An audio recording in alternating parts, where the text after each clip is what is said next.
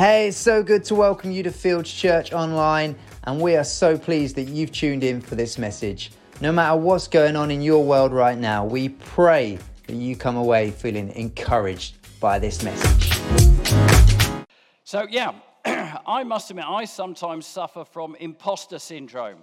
So a couple of weeks ago, Josh, my son, said, "Dad, do you want to come to the gym with me?" I don't know the basis upon which he made that request. Well, I've got an idea. But I've been to the gym in the past, hard as that may seem to believe, and I always feel like an imposter. Everyone there is sort of strutting around looking like this, and it's all that, and lifting enormous weights. I just sit around and feel woefully inadequate. I feel like an imposter in that situation. I work during the week at a university, and occasionally I go to sort of like whole university get-togethers and whatever, and I'll introduce myself, go up to someone and say, "Hello, I'm Mark," and they'll be, "Hello, I'm Professor," so, oh my word, or "Hello, I'm Doctor so-and-so," and I feel like a bit of an imposter because there's all these really clever people who have done some really clever stuff, and then there's me. So sometimes you probably have felt the same too. You go somewhere and you feel like a bit of an imposter. Now, the person I want to talk about today, by the way, we were given free rein. So Richard said to a group of people, "You can pick whoever you want off this list." So Richard obviously snaffled Noah really quickly. And then the rest of us were given free rein. So when you go through, we weren't told. So we were given free rein. So I thought at the beginning we'd have a look at, very quickly, the various people who are listed in this group of people who are the heroes of faith in Hebrews 11. So we start off with Abel. So Abel, if you know your Bible history, was the first murder victim. And he's a hero. He gave a sacrifice to God, and his sacrifice was considered acceptable. His brother's wasn't. His brother got jealous and killed him. So Abel's on the list, so he sort of stands up there quite high up. Also on the list is Enoch. Now, Enoch was so close to God that he didn't die. He just went off to be with God. So Enoch was so close that God just said, let's just go home. And he didn't actually die. Then we've got Noah. So Noah, as we've heard over the last couple of weeks, in the face of the entire rest of the world mocking him and his sons built an ark in an area where there'd never been any rain. They were nowhere near the sea. No one had seen a boat before. And so he persisted while the whole world told him he was bonkers, and he kept building this thing. Wow, what a hero. So he's in that list. Then we've got Abraham. So Abraham, as we know, the name is father of many nations. He left his family. He went to a new area because God, who he hadn't come across before, told him to go somewhere different. He didn't know where he was going. He didn't know what he was doing, but he did it. Later in life, he eventually, when he was incredibly old, had a son. And then God said, if you remember the story, "Kill your son."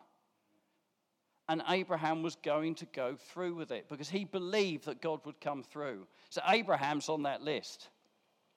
His wife, Sarah, had a child incredibly old. So she was promised a child. She was very old, sort of several hundred years old, not sort of 65, but she was very, very, very old. So she's on that list because she trusted God. Then we've got that child. He's on the list, Isaac. So Isaac promised blessings to his sons. So he promised and he foresaw what was going to happen. So he's on that list. He had faith. Then we've got Jacob. Jacob ultimately knew what was going to happen, and he blessed Joseph's sons and said, out of our family is going to come this nation. So he is on that list of faith. Then we've got Joseph, who we know went through all sorts of things during his life. He was accused of things. He was wrongly jailed. He was beaten up by his brothers. And eventually he rose up. So he had faith in God. He is a hero of faith. And he believed when he died, he was confident that the Israelites would eventually reach Israel, eventually leave Egypt. So he's on that list. Then we've got Moses. Moses, as we know, led the people of Israel out of Egypt. So he led millions of people out of Egypt. And he did some pretty amazing things with God on his side. He persuaded Pharaoh to let the people go. He went through all of those things. So he's on that list. So there are loads and loads of people who, if we met in heaven, we would think, wow, I've read all about you. I wish I was you. You're just amazing. And then on the list, the next person is someone called Rahab. I think Rahab has a bit of an imposter syndrome. She's looking at that list and thinking, wow, all of those people. And then we come to Rahab. So I want to talk about Rahab this morning. Some of you will know, I've put that up there, big letters in red. And some of you know, I know what you're talking about, Mark. Some of you may not know what I'm talking about. So you may roughly recognize some of those previous people. You don't quite know who Rahab is. So let's have a look at what it actually says in Hebrews. So this list of people of faith. It says, by faith the walls of Jericho fell down after being encircled by the Israelites for 7 days. By faith, Rahab, the prostitute, oh my word, there's a prostitute in the Bible. Didn't see that coming. By faith, Rahab the prostitute received the spies in peace and didn't perish with those who disobeyed. So we've just looked at all of those people who we've heard stories of, that we know about, and now we've got Rahab. So what I want to do is have a bit of a look at the story and then see what we can learn from it. What can we learn from Rahab? So let's put this in context. I'm sure you've all heard the story of the walls of Jericho. I'm sure you're all familiar with the story, so I'm not going to go over the story again. We may know it because we've read it in detail. We may know it because in years gone by, we went to Sunday school and we sang songs about it. But we all have a fairly good idea about Jericho. So what was it about Jericho? So the people, the Jews had left Egypt. Moses had taken them so far. Moses died. The people of Israel now are on one side of the Jordan River, and they're going to cross the Jordan River, and they're going to take the land, this land that has been promised to them. So the first place they will come across when they go over the river is Jericho. So Jericho's quite low. It's in the broadest part of the Jordan plain. It is a fertile, spring-fed oasis. So there was an oasis that came up within the city of Jericho. So in the middle of all this wilderness, you've got this oasis that is Jericho. It's strategically significant. So all the trade routes from all directions, all the migration routes from all directions went through Jericho. So it's the first city they came across, and it was highly fortified. Now, I've done a little bit of investigation, and actually, Jericho has been found by archaeologists. They have found the city of Jericho, and they have found some interesting things. So I always thought that the wall of Jericho was one wall, but no, apparently not. So if we picture this, you come along and you find a large slope, and the city of Jericho was on top of that slope. At the bottom of the slope, there was a 5-meter high retaining wall holding that slope back, apparently. So if you imagine 5 meters high, so it's sort of 3 times my height. And then on top of that, there was another wall. Now, I said to Josh before we started, I said, I've done some investigation about the walls of Jericho, and it's really interesting. And he said, Dad, is that interesting to you? So we'll go with it anyway. So there's this retaining wall up there that goes to the ground. And on top of that retaining wall is another wall, which is another 8 meters high and 2 meters thick.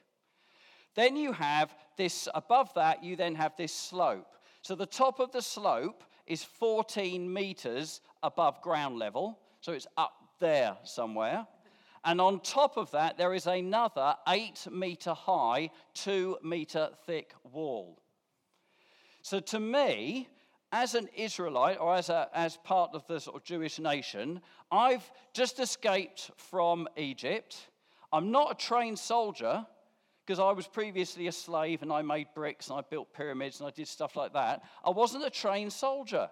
So I'd come across this thing and I'd think, wow, there's no way I'm getting through that. So that's where they needed God's help. Now, just bear in mind, when we read the story, this is not just a story which we teach in Sunday school. Apparently, when they excavated, there were 2 people who have largely been responsible for excavating this, Garstang and Kenyon. Garstang in the 1930s, Kenyon more recently, who has excavated and looked at this area. And they found that, yes, the walls did fall down. Yes, the city was burnt. They found evidence that the city was full of grain. So it wasn't starved out. It was full of food, full of grain when it was knocked down. And there was a bit of the wall still standing. And that bit of the wall, now remember this, was on the north side of the city, which is the side of the hills. So on the hillside was over there. That's where this bit fell down. Now apparently, if you had lots of money, you lived in the middle part of the city. If you wanted to buy a cheap house, so if you were a new person, you didn't have a lot of money, and you wanted to buy your first house, you bought a house in that bit between the outer wall and the inner wall. So apparently that was where real estate was cheaper, and there were houses built against the outside wall. And it was that bit by the north side near the hills which apparently was found still standing. So it's not just a nice story. Let's read this story. You can find it in Joshua chapter 2. So right at the beginning.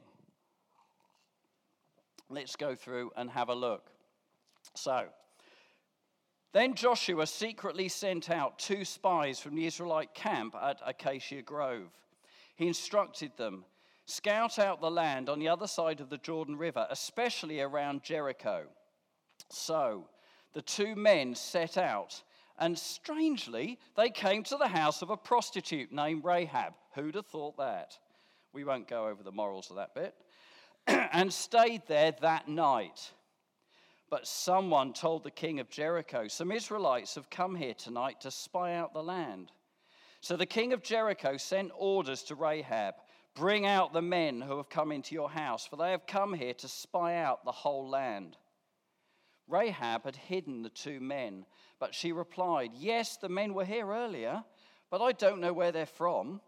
They left the town at dusk as the gates were about to close. I don't know where they went. If you hurry, you can probably catch up with them. Actually, So the king's men went looking for the spies along the road leading to the shallow crossings of the Jordan River. So one would assume they went out one side of the city, across the plains.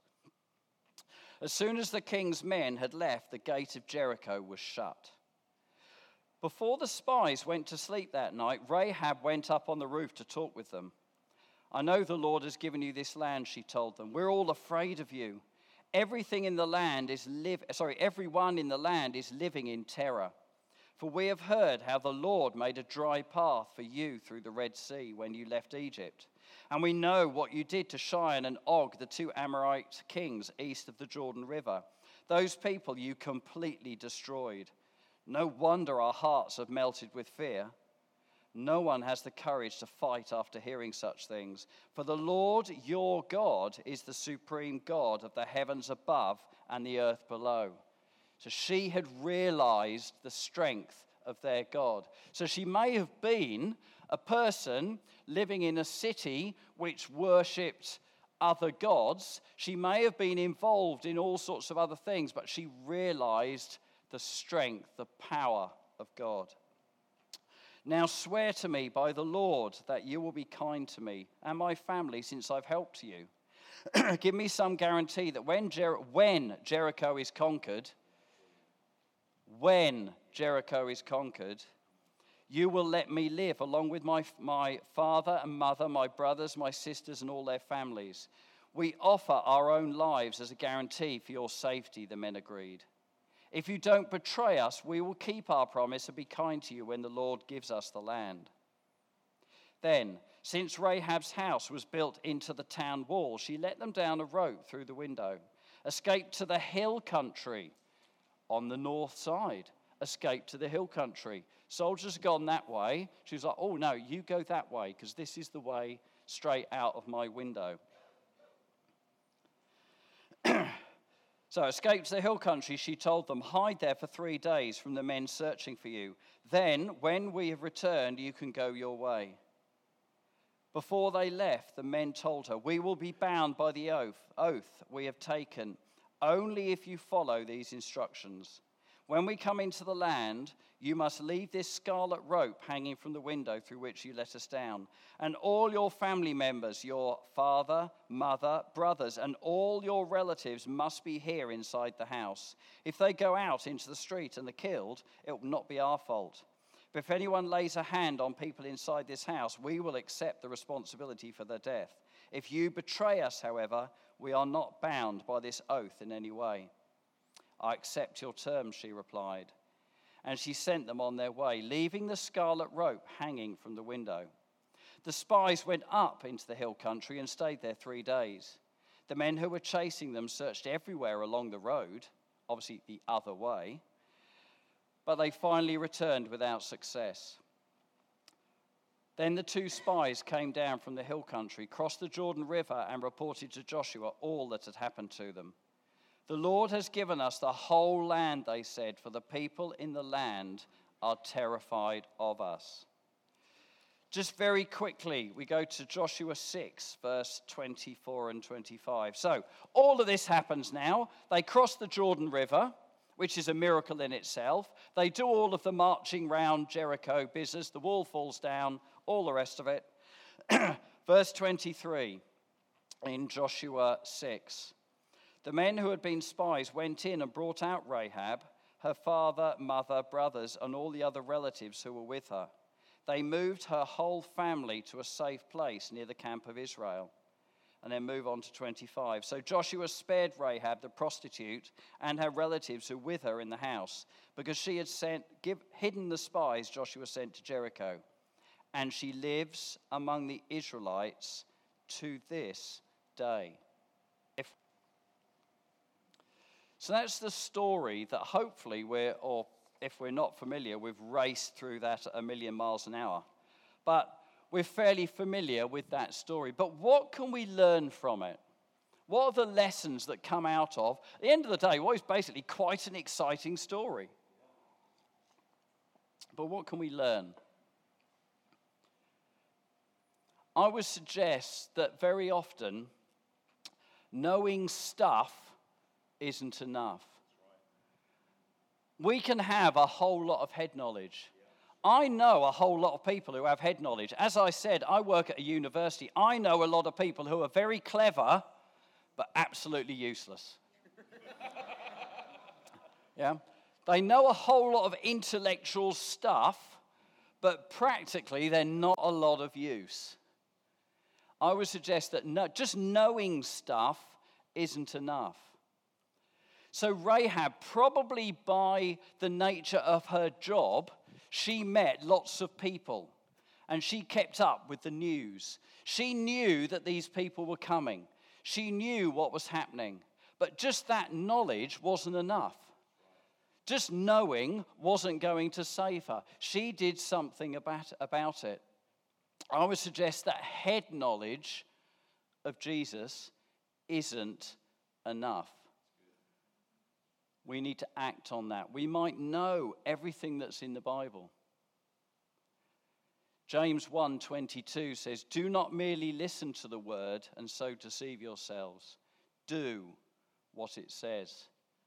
Are we people, and I'm talking to myself, am I someone who actually put it into action? If Rahab had just sat there in her home and said, well, I know all this information, but done nothing about it, what would have happened to her? She acted and she was saved.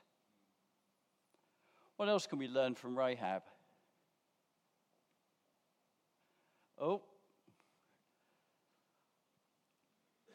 Our past is past. That last verse said she was accepted into Israel and she lives there to this day. If you're honest, if you're really honest, you would think that an idol-worshipping foreign prostitute is about as low as you can get, wouldn't you? God accepts us regardless of our past. It doesn't matter what we've done. Our past has gone. I've done stuff in my past that I'm not proud of. I was recollecting the other day a particular thing I did, and I know what happened. I know what the result was, but I haven't got a clue how I got there, and I'm not proud of that. All of us, probably to a greater or a lesser extent, have got things in our past which we are ashamed of.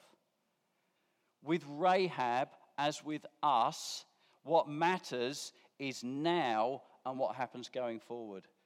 God, at the end of the day, isn't so worried about what's gone before. He can forget that. Lamentations 3 says, because of the Lord's great love, we are not consumed. For his compassion never fails. They are new every morning. Great is your faithfulness. Doesn't matter what has gone before. If we come to God and say we are genuinely sorry, so the Bible word is repent, then we can be saved. If we are sorry, then our past is our past. It doesn't matter what happened back then. We can be forgiven. And that verse says, his compassions never fail. They are new every morning.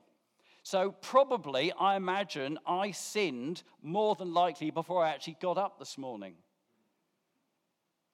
And we will all continue to do that. But God doesn't say, well, actually, I'm sorry, enough is enough, that's it. His compassions are new every morning. So knowing stuff isn't enough. Our past is past. What else can we learn from the story? Blessed because of what she did, because she helped, because she was prepared to put herself out there. She was prepared to take a risk. Philippians says, don't look out only for your own interests, but take an interest in others too.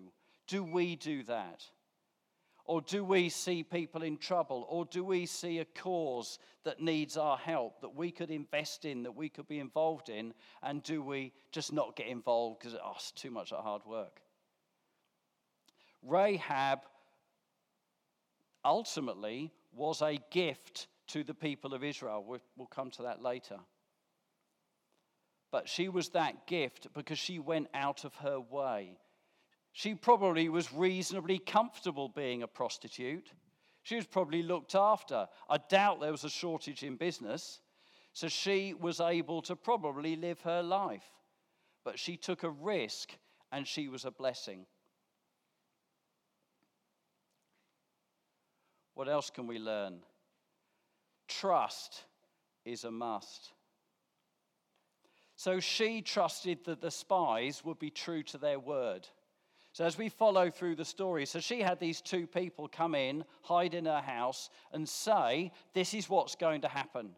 If you get your family, if you get people into your house, when the entire city is destroyed and routed, when you kill everybody, and she protect you.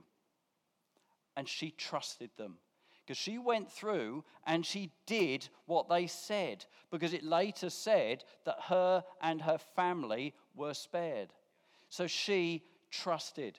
Do we trust what God says? Hebrews says, let us hold unswervingly to the hope we profess. For he who promised is faithful. Do we, in the face of adversity, do we, in the face of, I'm seeing one thing, but God's word says another, do we hold on to that? I would suggest trust is a must. We need to trust. God has promised, and he will deliver. I would also suggest that believing isn't seeing. If you're believing something, it doesn't necessarily mean that it ties up with what you are currently seeing. That's what faith is all about. So why did all this happen? I don't think anything happens for no reason. Why did all this happen? Let's have a look at Ephesians 3. It says, now to him who is able to do immeasurably more than we can ask or imagine, according to his power that is at work within us, to him be glory in the church and in Christ Jesus throughout all generations, forever and ever. Amen. So Jesus isn't just working for the here and now. Jesus is working for the future. Jesus is looking in the long term, because it says there, throughout all generations. I was thinking about that. Do you have stories in your family? Do you have stories in your family about your granddad, your great-granddad, your granny, where you came from? I know, obviously, there are some people who like to trace their family tree back, and they like to go back and find what's gone on in the past. I'm always quite fascinated as to, what's happened in your family in the past, and maybe how you got your surname. My surname is Tree. Goodness knows where that came from.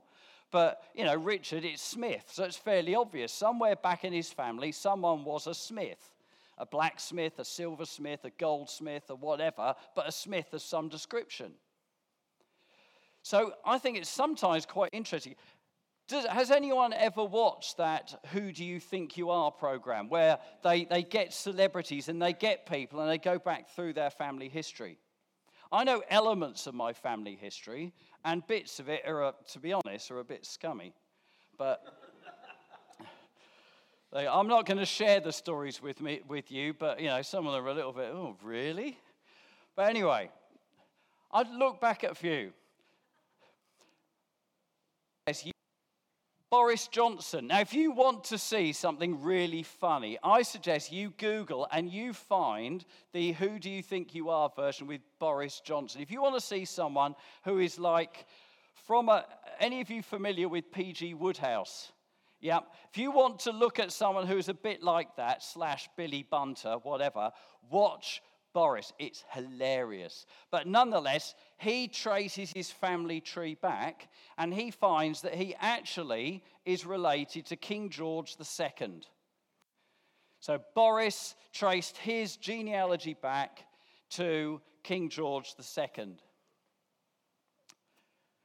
The comedian Josh Widdicombe did his. And strangely, he is distantly related to Henry VIII. Can you see it? There's a little bit of a similarity there. But Josh Widdicombe, if he can trace his family tree back to Henry VIII, one which I think was really quite shocking. Oh dear. Right. Danny Dyer from EastEnders. Hello, darling. I'm glad I got a bit of a sore throat because I could do that now. So, Danny Dyer traced his family tree back and found that he was actually descended from Edward III. You'd never have thought that, would you? And Matthew Pinsent, the Olympic rower and winner of many, many gold medals, actually is descended from Edward I. So they managed to trace his family tree back to Edward I. Again, it's really interesting to go back and find where you came from. Now, if you were to turn in your Bible to Matthew 1, there is a genealogy. Now, without the aid of a safety net, I'm going to attempt to read this backwards. Okay? Are you ready for this? Right. So if we start off with Joseph. You know Joseph? Yeah, Joseph, Mary, Bethlehem, Jesus. Yeah? So let's start with Joseph and we work our way back. Are we ready? Joseph, Jacob, Mathan, Eleazar, Elihud, Achim, Zadok, Azor, Eliakim, Abihud, Zerubbabel, Shealtiel, Jeconiah, Josiah, Ammon, Manasseh, Hezekiah, Ahaz, Jotham, Uzziah, Jehoram, Jehoshaphat, Asa, Abijah, Rehoboam, Solomon. Oh, Jesus has got some important people in his family tree. Solomon, whose mother was Bathsheba. David, wow, King David. David was the son of Jesse.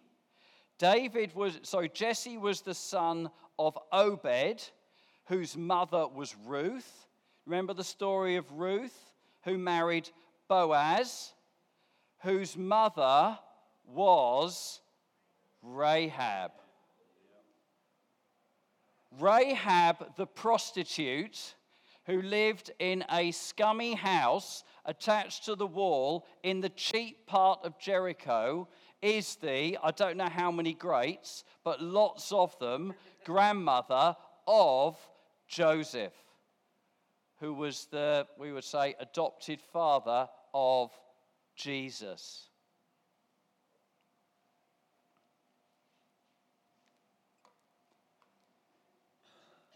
Jeremiah 29:11 says, "For I know the plans I have for you, declares the Lord, plans to prosper you and not to harm you, plans to give you hope and a future."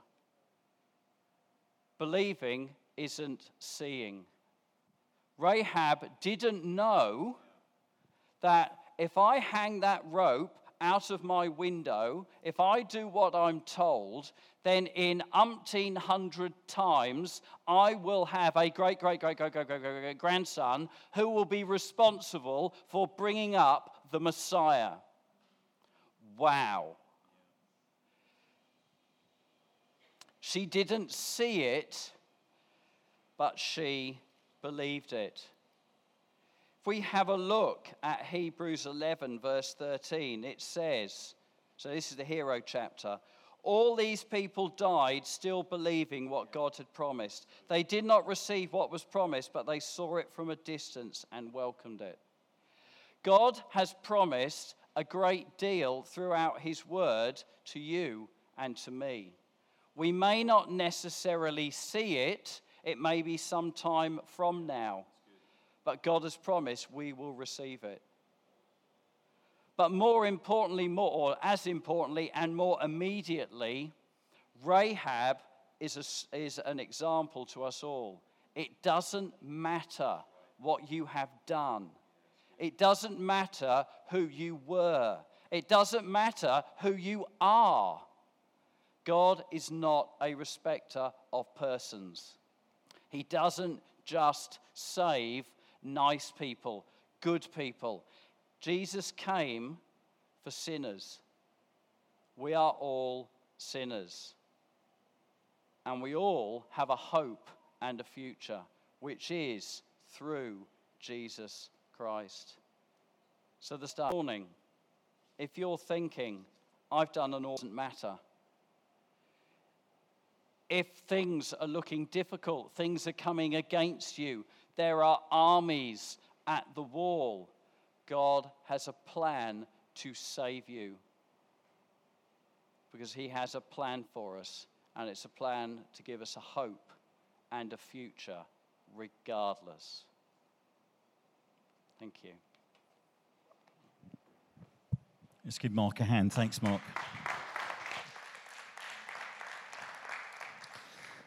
Can we just bow our heads and close our eyes for a moment, if you would, please? Everyone do that. Just no one looking around. I'm going to be really respectful to the people that we have here.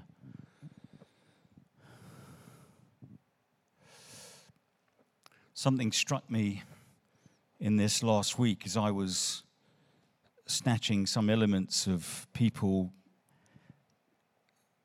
standing before the Queen, bowing their heads in reverence, some old soldiers saluting.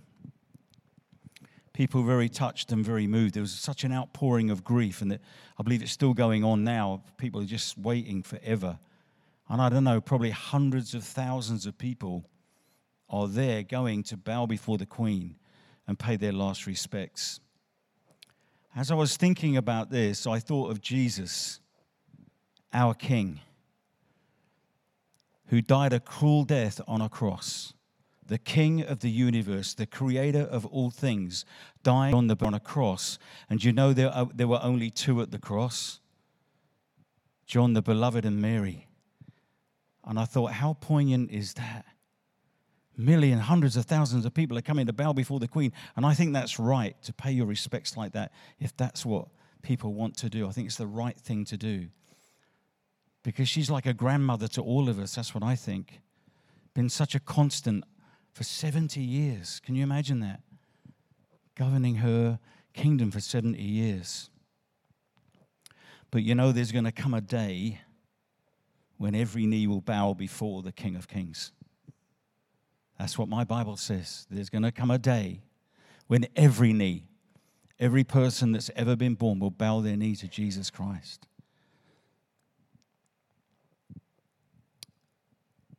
Are you a part of God's family?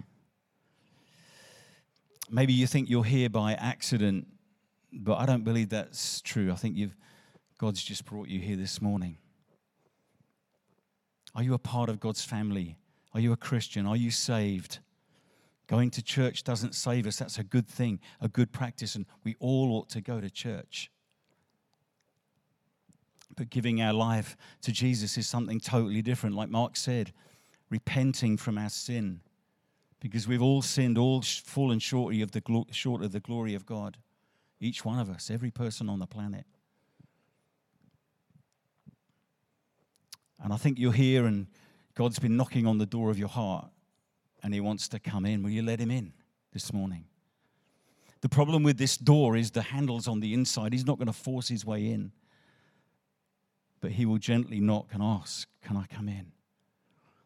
Would you open the door of your heart this morning to receive Jesus as your Lord and Savior?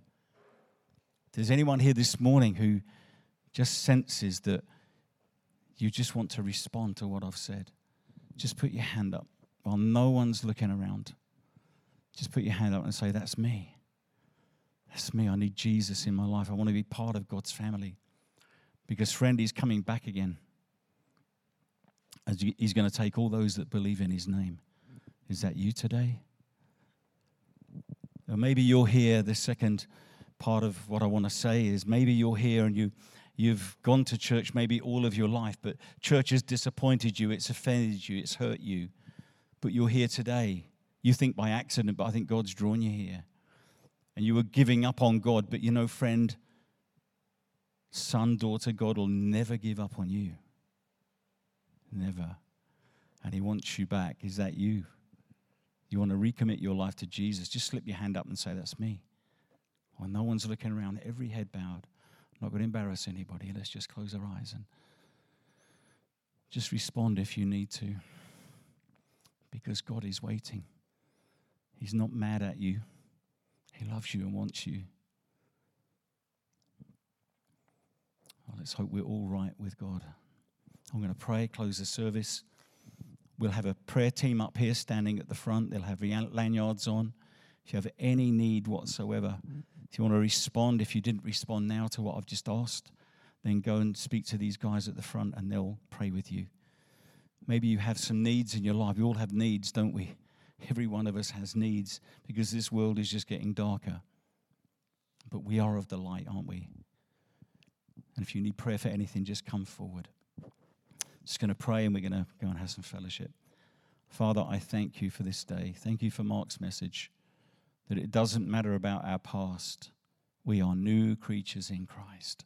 Our past is past. It's buried in the sea of forgetfulness. God decided not to remember our sin. He remembers our sin no more because Jesus paid the price for our sin. So, Father, as I stand before you this morning in front of this congregation, I want to thank you for Jesus. Thank you for our King. Thank you that you reign in our hearts, Lord, and you want to have a family with you in heaven. And Father, as we go right now, I thank you that your angels would encamp around about us, keep us safe and free from harm until we can meet again. In Jesus' name we pray. Amen. Amen. Please stay for tea and coffee. And I'm sure they've got croissants and cakes and biscuits and that kind of thing. So be good to fellowship together. Bless you. Go.